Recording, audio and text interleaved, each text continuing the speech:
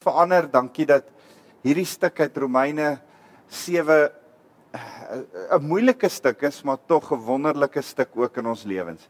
Here, kom deur U Heilige Gees verlig dit waarlik vir ons, sodat ons deur die Gees van die Here sal sien wat Paulus vir ons en vir die gemeente van Romeine probeer sê het uit hierdie stuk in hoofstuk 7. Ons loof U, dankie Jesus. Amen. Goed, ek wil dit eintlik vandag vir julle uit die ESV uitlees. Maar ek gaan die Afrikaans net oophou ook en 'n bietjie daarna terugverwys, want ek dink die Nuwe Lewende Vertaling is so bietjie vryer in die sin dat hy nie baie keer ek hou nie daarvan dat hy dit nie die vleesgedeelte vertaal nie. Hy interpreteer dit en sê sondige natuur wat dit is, maar ek sou wou gehad het hy moet sê vlees en nie sondige natuur nie. So hier word twee goed. Laat ek eers begin met Romeine 7 hier. En sê ons het so 'n aanloop gehad van Romeine 1 en ons het gesê hy het met 'n spesifieke groep mense gepraat, eintlik met die heidene eerste, dan die Jode, dan almal saam, hoofstuk 3, hoofstuk 4 het hy so 'n bietjie gepraat en saamgevat en gesê hoe ons die Here moet dien en dat daar onder die wet soos met hy dit met Abraham en Sara en Hagar vergelyk en dat daar 'n wet is aan wie ons onsself moet onderwerp, en dan kom hy in hoofstuk 5 en hy kom verduidelik hoe werk vryspraak, en in hoofstuk 6 dan gaan hy aan met vryspraak en dan sê hy eintlik is ons vry van die wet en kan ons in geregtigheid wandel. En as jy daai hele gedeelte, die hele aanloop sien van hoofstuk 1 tot by hoofstuk 6, dan moet ons vir onsself die vraag afvra as ons by hoofstuk 7 kom. As jy daai prentjie van ons kan onthou.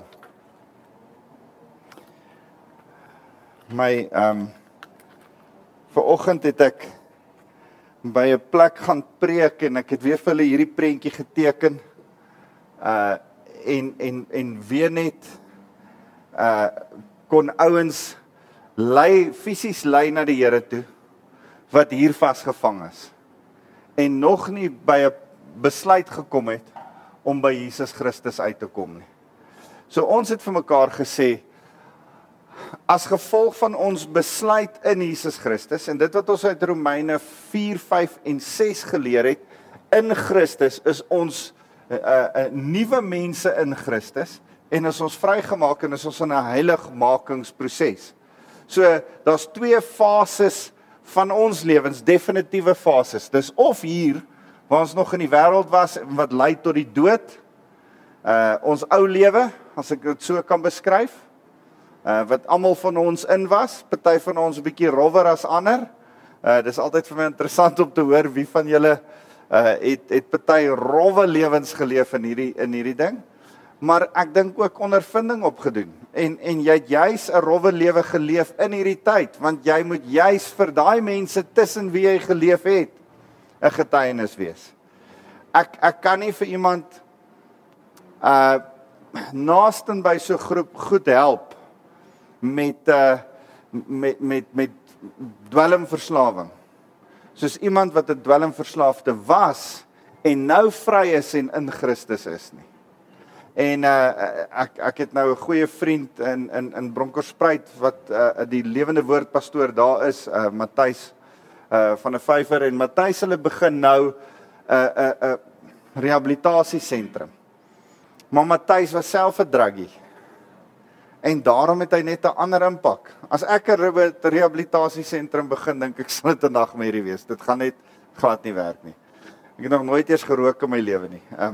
So ek weet nie hoe dit is om met daai ouens te werk nie. Matthys weet om met daai ouens te werk. So daar's net 'n impak. Ons het vir mekaar gesê in hierdie fase is deel van die verheerliking. Ons het gesê daar's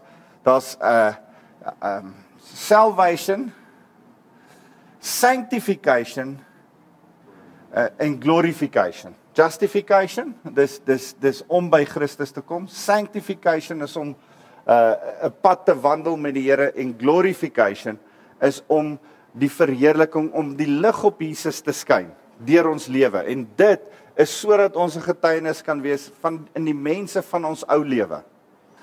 Reg, so ons kan sê daar's twee mense. Daar's mense wat hier onder is en nog nooit Jesus Christus geleer ken het nie. En almal van ons was daar. En daar's mense wat hier is en nou Jesus Christus leer ken. Ek het nou 'n interessante gesprek gehad met Arit hulle en net weer gesê, ek dink nog steeds die Here se plan A vir ons wat nou in Christus is en hom volg en hier is. Die Here se plan A is die kerk. En ek het so 'n bietjie 'n klein frustrasie, nie 'n klein frustrasie, 'n massiewe groot frustrasie met ouens wat sê, nee, ons is nou verby kerk. Ons het so 'n bietjie aanbeweeg. Ons is nou oor kerk. Hoorie, hoe kom jy oor die Here se plan vir die wêreld? Ek verstaan dit nie. Weet jy dan beter as die almagtige God? As hy gesê het, die kerk is sy bruid, en jy sê, jy's oor kerk. Hoorie, is jy dan oor die feit dat hy 'n plan het, en jy begin jou eie plan? Dit noem ek dwaallering.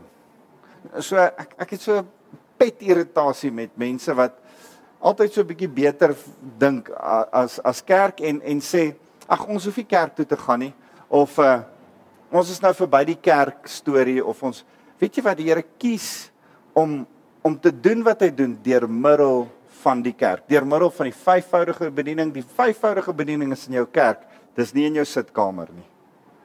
Die vyfvoudige bediening is in die kerk, dis nie in die TV nie. Dis my frustrasie.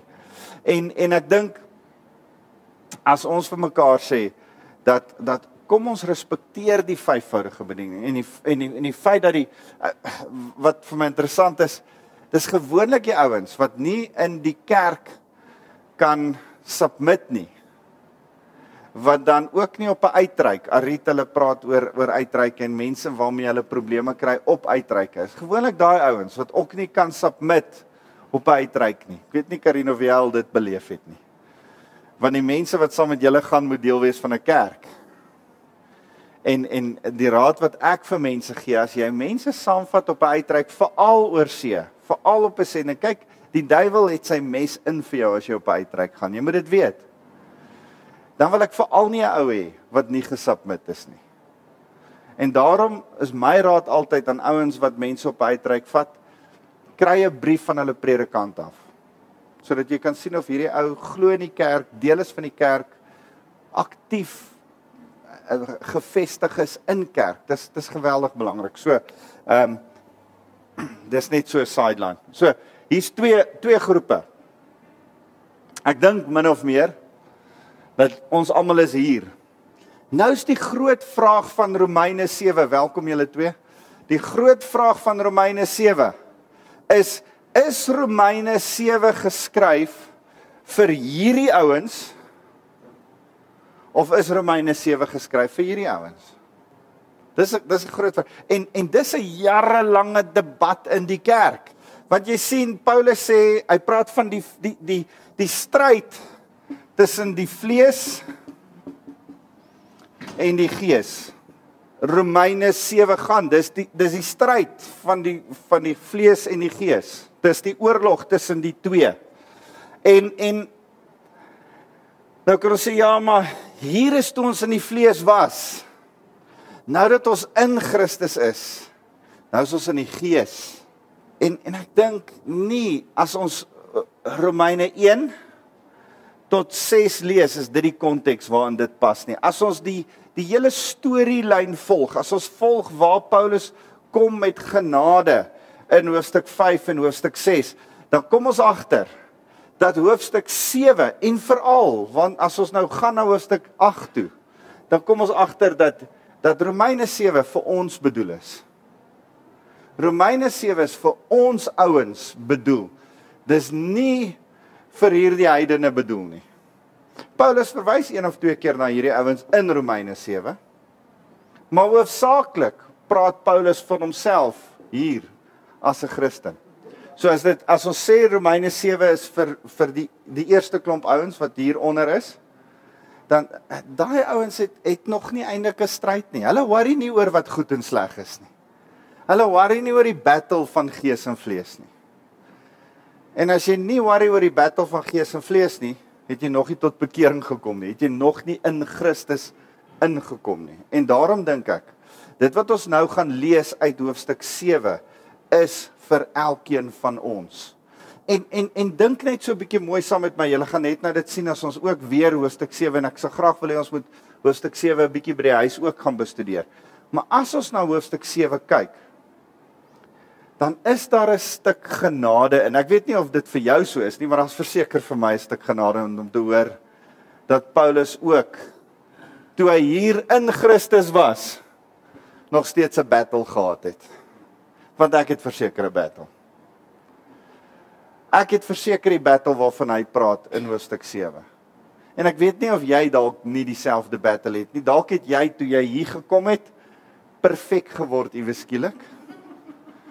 Maar ek ken mense nou al so klein bietjie en ek dink dat as jy hier kom, is jy nie noodwendig perfek nie. Ek dink daar wag so 'n klein deurtjie hier. En as ons deur daai deurtjie gaan, hulle noem hom die dood, dan word ons perfek. En dan kom ons by daai perfektheid uit. Maar hierdie kant van die doodhek, hierdie kant van 'n onbenullige deur die dood, is ons nog nie perfek nie en het ons hierdie stryd waarvan Paulus vir ons nou in hoofstuk 7 beskryf. So kom ons lees dit saam en ek wil juis vanaand so 'n bietjie in Engels lees. Vergun my as ons in die ESV lees. Hy sê, "Oh, do you not know, brothers?" Ekskuus, kan ons gou vanaf vers 20 af klaarmaak by hoofstuk 6. Hy sê, "For when you were slaves of sin, you were free in regard to righteousness. But what fruit were you getting at that time from the things of which you are now ashamed?" Hy begin 'n bietjie oor vrugte praat wat 'n tema is wat hy verder in hoofstuk 7 ook intrek en dis hoekom ek dit ook vir julle net wil wys. Wat se vrug dra dit? What fruit were you getting at that time from the things of which you are now ashamed? Van jou ou lewe, wat se vrug het jou ou lewe geproduseer? Hy sê, "For the end of those things is death, but now that you have been set free from sin and have become slaves of God, the fruit you get leads to sanctification and its end, eternal life. For the wages of sin is death, but the free gift of God is eternal life in Christ Jesus our Lord." So hy het net gesê, daai laaste stukkie praat net van in hier het ons nie vrug nie, maar as ons nou hier is die een groot vrug wat ons kry, ewige lewe. En vir my, daai skrif het vir my so 'n revelation geword, toe ek geklik het, die dag toe ek tot bekering gekom het my ewige lewe begin. Jou lewe het begin, die dag toe jy gebore is, maar eintlik 'n baie groter celebration wat jy behoort te hou, is toe jou ewige lewe begin het. Want jy sien, baie mense begin met 'n lewe, maar dit eindig by 'n dood. Ek doen môreoggend 'n begrafnis van iemand wat selfmoord gepleeg het. En dis vir my 'n geleentheid waar die ouens wat daar sit kan sê, moenie dat jou lewe net in 'n dood eindig nie. Laat jou lewe in 'n ewige lewe eindig. Ons soveel beter. So nou sê hy in vers 7, "Well, do you not know, brothers, for I'm speaking to those who know the law." Hy sê, ek besig met julle Romeine, meeste van julle is eintlik mos nou Jode, julle ken die wet. Hy sê that the law is binding on a person only as long as he lives. Dis taamlik logies. Solank as wat jy lewe, is al die wette nog op jou ook van toepassing. Nog steeds ons landswette. Al die wette is nog steeds op jou van toepassing. Hy sê, "For a married woman is bound by law to her husband while he lives. But if her husband dies, she is released from the law of marriage. Accordingly, she will be called an adulteress if she lives with another man while her husband is alive. But if a husband dies, she is free from that law, and if she marries another man, she is not an adulteress. So, kan ek net eers in die begin sê, hy's nie besig om oor die huwelik hier te praat nie. Hy vat die huwelik as 'n vergelyking om oor die wet te praat. En ons moet versigtig wees om nie hieruit sekere huweliksreëls te maak vir ons in die kerk en in die Christen setup nie. Ek wil net hê ons moet verstaan, hierdie is nie waaroor die stuk gaan nie. Hy's besig om vir ons te verduidelik dat solank as wat die man leef, moet die vrou aan hom gekoppel wees. As hy dood is, dan is sy vry om nie meer aan hom onderdanig hoef te wees nie. Goed, hoor nou wat sê hy verder. Hy sê, likewise, my brothers, you also have died. Nou as hy daai vergelyking begin, dan klink dit asof hy sê, hier's die man, hier's die vrou. Solank as wat die man leef, moet die vrou aan die man onderdanig wees. Hier's die wet, hier's ons. Solank as wat die wet nog daar is, moet ons aan hom onderdanig wees. Maar dis nie wat hy sê nie. Hy draai dit om. Hy sê daar in die volgende vers 4, likewise my brothers, you also have died. Wie gaan dood in hierdie vergelyking van hom? Die man. Nou sê hy, julle het dood gegaan. Het die wet dood gegaan? Dit is baie belangrik om dit te besef. Ons moet net gou hierdie ding bymekaar hou. Die wet gaan nie dood nie. Jy gaan dood. Hoe gaan jy dood? Hy gaan nou verduidelik. Hy sê, you have also died to the law through the body of Christ. Deur Christus Jesus, saam met Christus Jesus. In Christus Jesus het ek en jy dood gegaan vir die wet. So in sy vergelykingkie, in sy voorbeeld wat hy gebruik, gaan die man dood en die vrou bly lewe en het dan nie meer 'n koppeling aan die man nie. In daai vergelyking is ek en jy die man. In Christus is ons dood, maar die wet bestaan nog. Okay, so dis nie anders te om nie. In my kop as ek dit lees, ek weet nie of dit met julle ook so is nie. As ek dit wil lees, dan wil ek die hele tyd dink, ons is die vrou en die wet is die man wat nou dood is vir ons en nou is ons vry om te maak wat ons wil. Dis nie wat hy besig is om te sê nie. Dis glad nie wat hy besig is om te sê nie. Hy sê, likewise my brothers, you also have died to the law through the body of Christ, so that you may belong to another. Jy kan nou met iemand anders te trou. To him who has been raised from the dead, in order that we may bear fruit for God. So ons is in Christus, as gevolg van Christus, dood vir die wet. Die wet is eintlik impotent. Hy dra dooie vrugte. Hy dra eintlik nie vrug nie. Dit gaan Paulus nou verder sê. Maar ek en jy, in die feit dat ons nie meer aan die wet gekoppel is nie, maar aan Christus, dra ons ander vrug. Goed, draak 'n bietjie complicated, bly by my. Hy sê, vers 5, for while we were living in the flesh, our sinful passions aroused by the law were at work in our members to bear fruit for death. So, while we were living in the flesh, our sinful passions aroused by the law were at work in our members to bear fruit for the death. Hy sê net basies, toe ons hier was die vrug van ons lewe en die vrug van ons vleeslike passie en ons welles dood. Dis al ons beste efforts het ook in die dood opgeëindig. Dan sê hy, but now we are released. Dis belangrik vers 6. But now, ek dink in die Afrikaanse vertaling, vers 6, maar nou is ons vrygestel van die binding.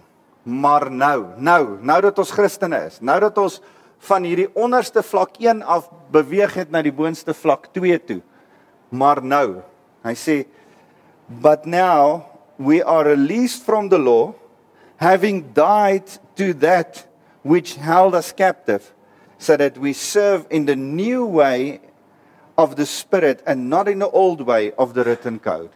Ons hoor hoe sê hy dit in die Afrikaans, hy sê, maar nou is ons vrygestel van die binding van die wet, omdat ons saam met Christus gesterf het, daarom kan ons God nou dien met die nuutheid wat die Gees bring. Die Gees van die Here herleef ons, revive ons, dis die Gees van die Here wat ons wederbaar. Dan sê hy, nie op die ou manier van gehoorsaamheid aan die letter van die wet nie. So, daar's nou 'n nuutheid, daar's nou 'n varsheid, dit het niks met die wet te doen nie, dit het te doen met die Gees van die Here. Nou sê hy in vers 7, what then shall we say? Weer een van sy vrae. Wat sal ons dan sê? Hoe sê hy in die ou Afrikaans? In die ou Afrikaanse vertaling, dan sê hy, stellig nie. Weet, en dan, hoe, hy sê hier in hierdie Afrikaanse vertaling, suggereer ek daarmee, dat die wet van Moses sondig is. Hoegenaamd nie. Is die wet sleg? Nee. Sonde is sleg. Die wet is nie sleg nie. Die stel reëls vir die Here ingestel het, is nie sleg nie. En ouens, die eenvoud hiervan is, God het ons gemaak, uit Adam gemaak, en daarmee eintlik die oorsprong van ons elkeen se natuur, om met hom fellowship te hê, om met hom gemeenskap te hê, om saam met hom te wandel van aangesig tot aangesig, om vir hom lief te wees, om by hom te wees. En die enigste manier om te sien of jy dit uit vrye wil kan doen, is om te sê, kom ek gee een wet, moenie van die boom eet nie. Net om te sien of jy genuine saam met my wil wandel. En daai een wet was nie sleg nie. Dit was nie 'n slegte wet nie. Maar weet jy hoe is ons mens? Sê nou vir hom, moenie daar loop nie. Wat gaan hy doen? Hy gaan daar loop. Hoorie, as jy hier uitstap, moet asseblief nie aan daai houthuisie raak nie. Dan gaan jy, hoekom nie? Is die verf nat? Kom ons gaan voel. Hoekom het hy gesê, moet ons nie? Dis net hoe ons as mense is. Dis nie te sê die wet is sleg nie. Die sondige natuur van 'n vrye keuse bring ons eintlik by daai ding uit. En luister, elke keer, elke oomblik van die dag staan ons voor vrye keuses en 'n vrye wil om te besluit. So hy sê vers 7, what then shall we say that the law is sin? But by no means. Yet, if it had not been for the law, I would not have known sin, for I would not have known what it is to covet. The law had not said, you shall not covet. But sin, seizing an opportunity through the commandment, produced in me all kinds of covetousness. Hoegenaamd nie, inteendeel, dit was juist die wet wat my van die sonde bewus gemaak het. Ek sou byvoorbeeld nooit besef het wat sondige begeerte is, as die wet nie gesê het, jy mag nie begeer nie. En ek dink vandag so 'n bietjie daaraan en ek besef, ons besef nie altyd wat sonde is nie. En dan gelukkig, dan kom daar reëls en regulasies en dan begin ons agterkom, okay, dis verkeerd. Ek weet nie van julle nie, ek het byvoorbeeld niks daarmee fout gesien om die top 20 te type van die radio af toe ek 'n kind was nie. Daar was nie, dit was nie verkeerd nie. Ja, kom kon ons blank types koop. Dit was nie teen die wet daai tyd.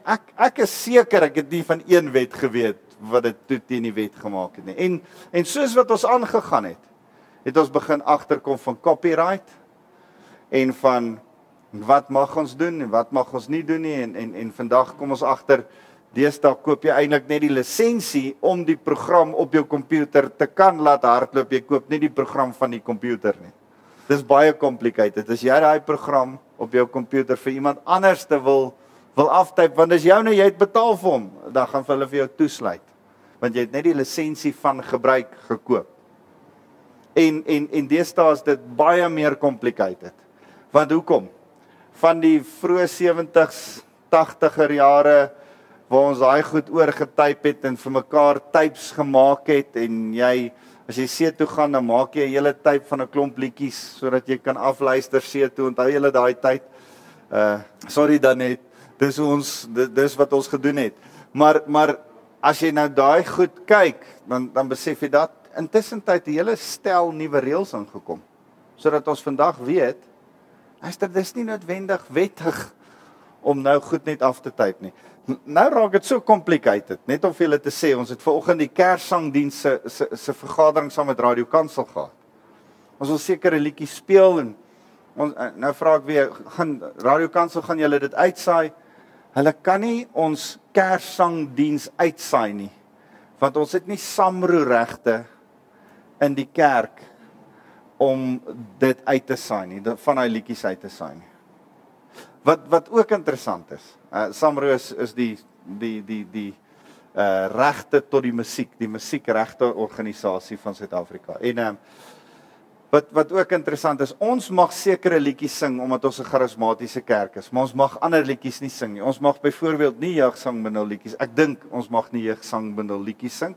En sover as wat ek dit het, sover as wat ek dit verstaan, mag ons nie psalms en gesange sing of psalms en skrifberuiminge sing nie. Maar dan so een nice skrifberuiming wat ek gedink het, vir my pa se begrafnis moes Jaco hulle skrifberuiming 45 bietjie oefen en toe speel hulle skrifberuiming 45. Toe dink ek, miskien moet ons skrifberuiming 45 in die kerk sing. Maar ons kan nie, want ons het nie die samroe lisensie om skrifberuimings te sing. Dit raak so bietjie complicated en dit raak vir my so bietjie over the top. Ek verstaan nie altyd al hierdie goed nie. En dan dink ek baie keer, waar is hierdie goed reg en waar is dit verkeerd? En waar is die grens van, luister, kom ons dien net die Here en gaan aan. Maar as dit nie was vir die wet wat daar was nie, het ons nie geweet wat doen ons verkeerd nie. Dis wat Paulus hier probeer sê. En wat Paulus pertinent deur hierdie hele hoofstuk ook vir die ouens wil sê. Daar's 'n gedeelte en ek wil dit eintlik vir julle gou lees wat hierdie ouens gesê het in die Mishnah. Het die Jode vir mekaar gesê, the more the Torah, the more life. The more the Torah, the more life. The more law, the more life. Nou sê Paulus, nee, die wet bring nie lewe nie, die wet bring dood. Daar's niks fout met die wet nie, ons het net nie die vermoë om die wet te onderhou nie. Ons kan nie uit ons eie uit nie. So jy kan die wet 1000 keer oorlees. Jy kan die wet elke dag op allerhande op al jou mure skryf as jy wil. Dit gaan jou niks help nie, want die wet bring nie lewe nie, die Gees van God bring lewe. Jesus Christus red jou. So hy's besig om dit, julle moet verstaan aan die gehoor vir wie hy dit skryf. Daar sit Jode wat glo, die wet is dit wat vir ons lewe bring, die wet is dit wat ons verander, die wet is dit wat ons regmaak. Nou sê hy, hoor, julle gaan nooit regkom deur die wet nie. Julle gaan nooit skoon kom deur die wet nie. Julle gaan nooit 'n pad van heiligmaking stap deur die wet nie. Kan ek julle net help, ouens? Jesus is die manier. Die Gees van die Here is wat julle nodig het. Hy gaan julle op hierdie pad laat stap. Nie die wet nie. Hoe meer wet jy lees, jy gaan nie al hoe meer geregtig word nie. So, dis waarmee Paulus hier besig is. Dan sê hy, for apart from the law, sin lies dead. I was once alive apart from the law. But when the commandment came, sin came alive and I died. So, voordat ek nog geklik het, ek is in die modder. Voordat ek geklik het, ek was in die gat.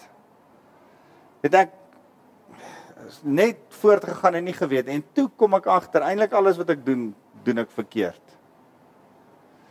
En bitter min mense, maar daar is mense, wat hier is en nie 'n sonde besef het nie. Daar's een of twee van hulle. En ek dink hoe jonger jy is, hoe makliker is dit. Maar een of ander tyd kom jy agter, luister, ek het 'n sonde besef.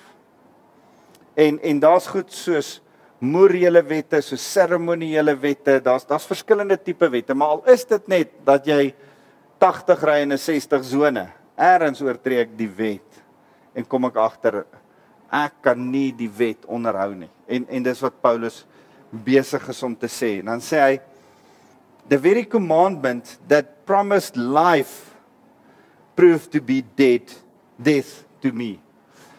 Jode, ja, die wet was vir lewe bedoel, want die Here wil eintlik met ons fellowship hê, en daarom gee ons reëls net vir om te sê, man, ek wil met jou verhouding bou.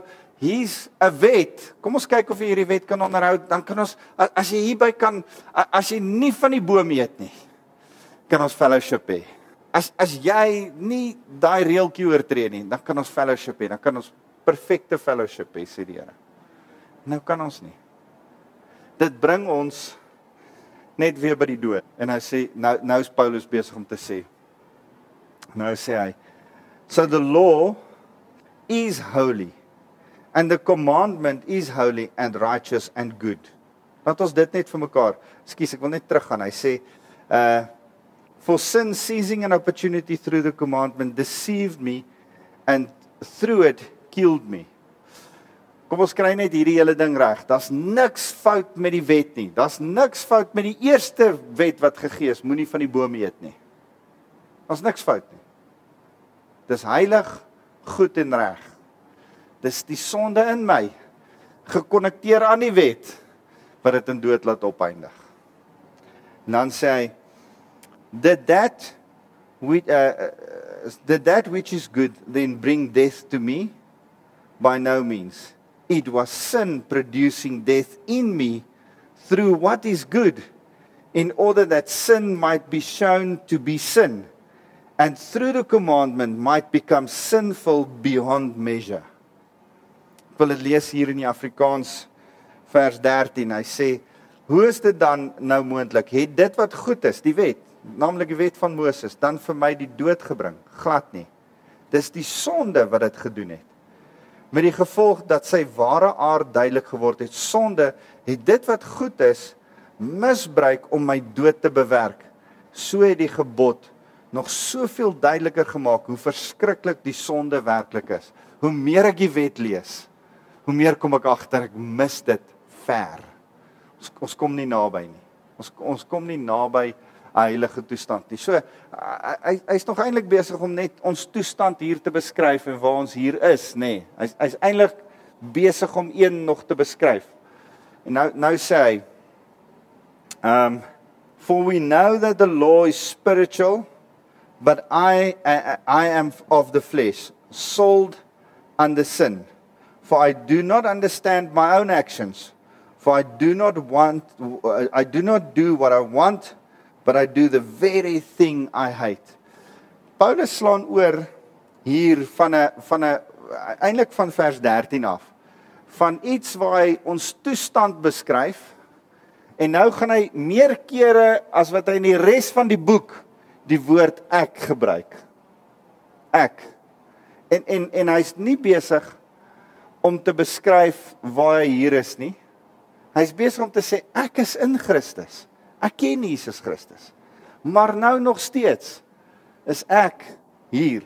En hy sê, for I do not do what I want, but I do the very thing I hate. Now, if I do what I do not want, I agree with the law that is good. So now it's no longer I who do it, but sin that dwells within me, flesh. For I know that nothing good dwells in me, that is in my flesh. For I have the desire to do what is right, but not the ability to carry it out. Ek wil graag, maar ek kan nie. En dan sê hy, for I do not do the good I want, but the evil I do not want is what I keep on doing. Dis die toestand van die stryd tussen die vlees en die gees.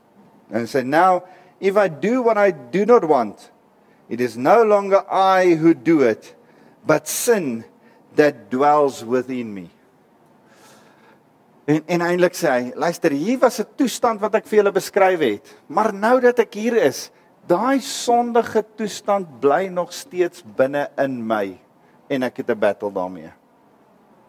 En ouens, as ons vir mekaar sê, Paulus beskryf net hierdie ouens, is daar niks genade vir jou en my nie. As ons vir mekaar sê, luister, dis nog steeds ons battle. Dis elke Christen in die kerk se battle, dat hier 'n geestelike battle is tussen gees en vlees. Dit wat ek wil doen, dit doen ek nie. Maar daar's ten minste 'n wil binne in my om te doen wat reg is. Hier sou ek nie eers die wil gehad het om te doen wat reg is nie. Maak dit sin? Hierdie ouens het nie 'n wil doen wat reg is nie. Hierdie ouens het 'n wil doen wat reg is. Al stoei hulle daarmee. Karin. Sy vra, moet hy nie eintlik so lyk nie. En ek wil sê, moet hy nie eintlik so lyk nie. Partykeer voel dit of hy hieronder gaan en dan daar gaan. En ek wil sê, onthou julle ons het gepraat van ons stand in Christus. Wat is jou stand en wat is jou wandel? Ons praat in hoofstuk 7 van ons wandel, maar ons stand, ons kan nie een oomblik die goeie nuus los nie. En ek wil die hele tyd skiep na die goeie nuus toe. So kom ons doen dit gou-gou. Hoofstuk 8 vers 1. There is therefore now no condemnation for those who are in Christ Jesus. Wat's die stand? So, hier's die bottom line. Jy's of 100% skuldig of jy's 100% onskuldig by God. Kom ek vra vir jou so. Ek wil dit vergelyk met hierdie ding. As ek vir jou koek bak en ek sê vir jou, ek sit so klein bietjie honderd dinges daarin. Maar ag, dit was net 'n teelepeltjie, net so 'n punt van 'n teelepeltjie. Maar ek skep dit daarin en ek meng dit daarin, is dit alright met jou? Gaan jy hom eet? Nee. Nou in dieselfde opsig kan God, ek wil sê in 100 maal meer so, kan God nie enige sonde in sy teenwoordigheid toelaat nie. Geen sonde in sy teenwoordigheid nie.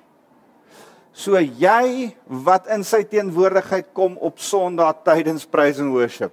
Jy wat hy beloof wat 2 of 3 waar in Christus, in sy naam vergader, daar is hy. Hy staan sonder sonde. Hoe kan hy daar wees as julle in Christus vergader? Of hy lieg of hy's nie regtig daar nie. Hoe kan hy daar wees as jy sonde het? Want hy sien nie meer jou sonde raak nie. Jou stand is 100% sonder sonde. So terwyl hy vir ons stand verduidelik, Karin, hierso al verduidelik hy vir ons stand 100% sonder sonde. Is my en jou se battle dat ons wandel nie so lyk nie. Dan sê hy eintlik vir ons, luister. Battle hierdie battle. Romeine 8 vers 1. Daar's geen veroordeling in my hart vir julle wat in Christus Jesus is nie. Dis goed. Hou hierdie battle. Fight hierdie battle. Ons gaan nou sien, hy sê, moenie ophou fight nie. Paulus sê dit. Maar is asof God so in Romeine 8 vers 1 se randjie staan. En so inkyk en sê, okay Paulus, verduidelik vir hulle klaar. Ek wil net sê, daar's geen veroordeling nie. Ek het julle lief. Julle is welkom in my teenwoordigheid. Altyd. En dis die groot deel van hierdie hele ding. Dis die deel waar ons kan besef, yes, al maak ek hoe droog hier. Die Here sien dit nie eers raak nie. Hy sien Christus raak. Hy verwyder my sonde so ver as wat die ooste is van die weste. Ouens, ons koppe kom nie om hierdie ding nie. Ons kry nie hierdie ding lekker begryp nie. Ons wil heeltyd vir onsself sê, ja, maar wat as? Ja, maar wat van? En die Here sê, daar is geen veroordeling vir die wat in Christus Jesus is nie. Hy veroordeel jou nie, jy mag jou nie veroordeel nie, jy mag nie ander veroordeel nie. Hy vergewe jou. Die triek hier is, dat ons vir mekaar hier, as volwasse mense sê, Want stel jouself voor, ons het nou kinders nog wat hier is. Nou sê ons vir mekaar, ouens, eintlik wat ons vir mekaar kan sê is, jy kan sonde doen, die Here gaan jou in any case vergewe. Maar moet asseblief dit nie doen nie, want jy sal stupid wees. Jy gaan nie sy teenwoordigheid van hom na jou toe verwyder nie. Jy gaan jou teenwoordigheid van hom blokkeer. Jy gaan skuldig voel, jy gaan sleg voel, jy gaan minderwaardig voel. Dit het niks met jou stand te doen nie. Die Here is in any case, al stap jy hier uit en sê, Jesus, ek kan nou gaan sondig doelbewus.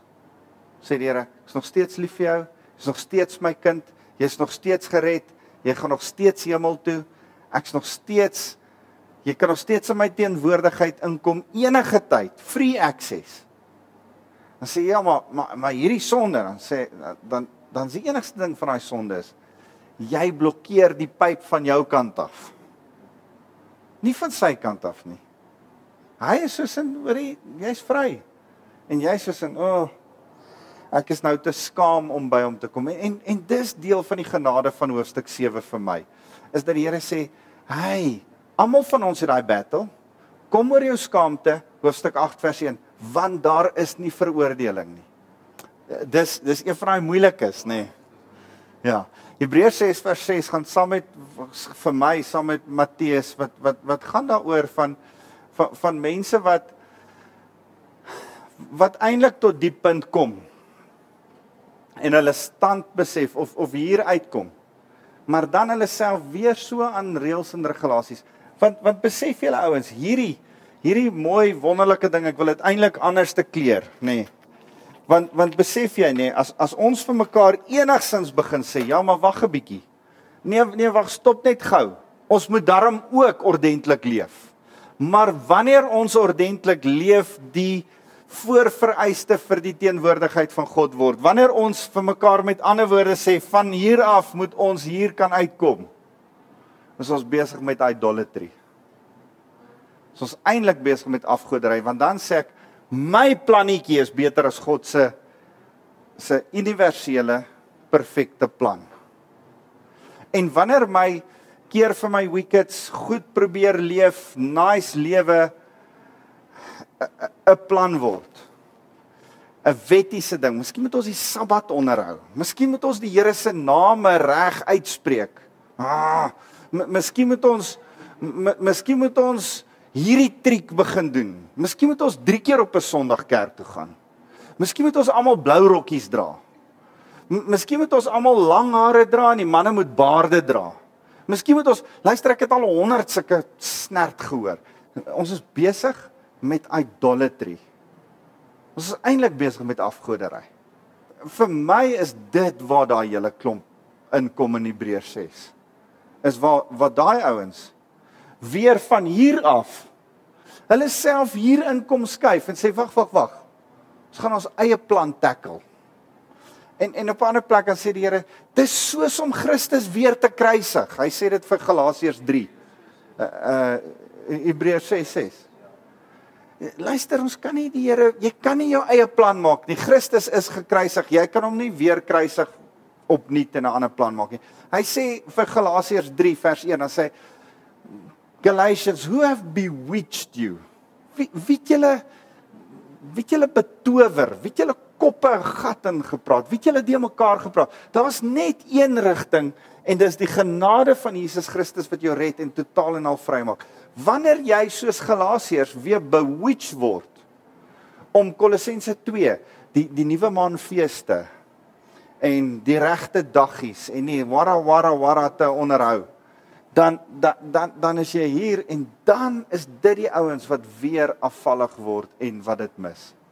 So die triekvraag is altyd, vanoggend vra 'n 9-jarige seun my, kan 'n Christen hel toe gaan? Baie goeie vraag. Excellent vraag. Nee, ek glo met my hele hart dat as 'n Christen selfmoord pleeg en nog steeds hemel toe kan gaan.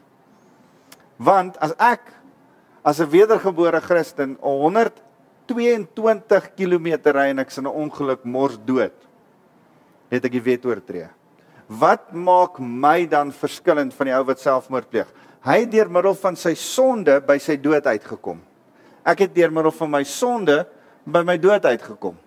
Wat maak dit verskil? Is ons nie in elk geval vrygespreek in Christus van ons sonde van gister, vandag en môre nie? Uit die aard van die saak is dit 'n geweldige moeilike ding om oor te praat. Môre as ek die begrafnis gaan doen, dis 'n geweldige moeilike ding. Want ek wil nie enigiemand aanmoedig om ook selfmoord te pleeg nie. So ek wens ek kan sê, hoor jy, as jy selfmoord pleeg, gaan jy hel toe. Miskien skrik hulle uit selfmoord uit, maar dan praat ek nie die waarheid nie. Ek kan nie om iemand se lewe te probeer red 'n leuen vertel nie. Die doel heilig nie die middele nie.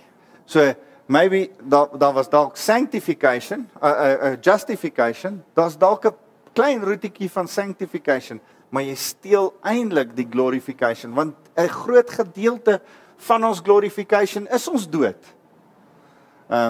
Die manier hoe jy doodgaan, by the way, en ons gaan nie nou daarby stil staan nie, die manier hoe jy doodgaan, is deel van die verheerliking.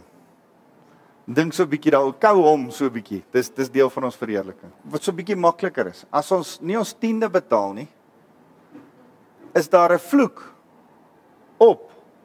Maar het Jesus nie gesê ek word die vloek wat alle vloeke op my vat nie? Dis stand. Maar die wandel daarvan is dat as jy nie by sy beginsels bly nie, dan gaan daar sekere beginsels in jou lewe begin plaasvind. As jy nie saai nie, gaan jy nie maai nie. Die Here het gesê, daar gaan altyd oestyd wees. Daar gaan altyd 'n beginsel van saai en maai wees. So, in jou stand is jy regverdig. Jy's nie aangekla nie, jy hoef nie 'n 10de te gee nie. Die Here het jou vrygespreek van alle vloeke. Maar omdat ons hom met ons hele hart liefhet, wil ons vir hom sê, Here, ek wil graag my 10de gee. En dalk nie iets stupids oor my wandel bring nie. Maak dit vir julle sin? So in effek is die toestand, die stand van die vloek gebreek. Maar die effek van die vloek is van ons kant af. Daai pyp wat ons blok van ons kant af. Hy is nog in effek van ons kant af, nie van die Here se kant af, nie van ons kant af. Want daar's beginsels. En die skriftuurlike beginsels van vloeke, van sonde, van onreinheid, van al hierdie goed is, as ek van die dak af spring en ek sê, Here, dankie dat U 'n God van wonderwerke is en my kan vang, gaan ek my ter pletter val, want hy is die God van wonderwerke wat swaartekrag ook ingestel het. Dis wat vir my so mooi is van hoofstuk 8, nee. Onthou, ons is nou besig om deur hoofstuk 7 ons wandel te stoei. Wanneer ons in ons stand is, dan sê hy, daar's geen veroordeling vir die wat in Christus Jesus is nie. Die agterkant van daai, die laaste gedeelte is, niks kan ons skei van die liefde van Christus nie. En weet jy wat, daai is 'n wederwysige liefde, my liefde vir hom, sy liefde vir my. Niks kan ons skei van mekaar nie, hy hou ons heilig. En dis die triek van die evangelie, om vir mense te sê, as jy in Jesus is jy vry en wonderlik, dis great en dis die waarheid, dis die helfte van die waarheid. Die ander helfte van die waarheid, daar's 'n gees en 'n vlees battle. Kom wandel nou in geregtigheid, kom leef 'n lewe van heiligmaking, kom ons bestudeer die Bybel saam, kom ons praat met mekaar, kom ons spreek in mekaar se lewens in, sodat ons heilig kan wandel voor hom. So, ek wil, ja, want ek dink nie jy's opgewasse om dit op jou eie te doen nie. Weet julle nie, ek met my hele hart, hoe meer ek hierdie skrif bestudeer, hoe meer maak die Here sin, hoe meer maak sy beginsel sin, hoe meer sien ek, en dan ek kyk so 'n videoklip van 'n ou wat ateïste konfronteer, en sê die ou nee, daar's nie 'n God nie, as ons doodgaan, gaan ons dood en ons vrot. Dan dink ek, het jy al ooit die Bybel gelees? Het jy al ooit besef hoe wonderlik beskryf die Here ons en sy verhouding, hierdie liefdesbrief? Ek dink is Hosea wat sê, my people perish for a lack of knowledge. En ek dink, ja, daar's jong mense wat droog maak, verhoudings, finansies. En dan dink ek, ja mense, lees net jou Bybel. En dis hoekom ons daar is, wat in die kerk die atmosfeer moet skep vir die liefde van sy woord. Vir die dis vir my so mooi, die Jode doen 'n klomp goed en dan weet hulle nooit wat hulle doen nie. Hulle as hulle die Torah uithaal en hulle vat hom vorentoe van die bima na die ark toe van waar hulle hom gaan lees, dan hardloop al die mans, dan gaan soen hulle daai skrif. En dis 'n fisiese profetiese aksie wat hulle nie eers weet wat hulle doen nie. Vir ons moet so lief wees vir hierdie woord, dat die jong mense amper ingetrek word in ons slipstream en sê, ja, ons is ook lief vir daai woord. So, ekskuus, ek wil gou klaar lees. Hy sê, waar is ons nou? Vers 20, vers 17. So now it's no longer I who do it, but sin that dwells within me. Nee, ons is klaar by 20. Ons is klaar met 20. Now, if I do what I do not want to do, it's no longer I who do it, but sin that dwells within me. So I find it to be a law that when I want to do right, evil lies close at hand. Ek hou nogal van wat hy in vers 21 sê. Ek wil lees hoe sê hy dit hier. Hy sê, ek ervaar dus die volgende lewenswet. As ek die goeie wil doen, is die kwaad byderhand. Hy sê eintlik, hy lê net hier vir my en wag. En is eintlik so 'n beeld soos 'n hond wat jou wil byt. Dan sê hy, for I delight in the law of God, in my inner being, but I see in my members another law, waging war against the law of my mind, making me captive to the law of sin that dwells in my members. Dit vang my eintlik vas, dit entrap my eintlik, daai sonde binne in my. Hy sê, wretched man that I am, who will deliver me from this body of death? Thanks be to God, through Christ Jesus our Lord. So then I myself serve the law of God with my mind, but with my flesh I serve the law of sin. Luister, this the story of our lives. Met ons gedagtes, met ons hart, met ons begeertes sê ons, Here, ons wil U volg. With my mind I serve the law of God, but with my flesh, as ek my weer kry, as hierdie dingetjie wat die hele tyd hier saam met my loop, dan vang hy my weer vas, my members vas, en hy laat my sonde doen, en dan, there is now no condemnation for those who are in Christ Jesus. Ons kan nie die verskoning hê, dis die duiwel wat my dit laat doen het nie. Nee, own up, en wees mans genoeg, dat as ek sê, ek is hier, dat ek verantwoordelik is vir my dade en die gevolge van my dade. Ek kan iemand anderste en selfs nie eers die duiwel. Ek was baie teleurgestel dat hy die duiwel blameer het. Want weet jy wat? Die duiwel is in werking vir hierdie ouens en vir hierdie ouens. En om te sê dat die duiwel wat ons, luister man, almal val vir die duiwel. Ek en jy behoort te sê, luister, ek het nou opgeslip. Ek het nou droog gemaak. Ekskuus.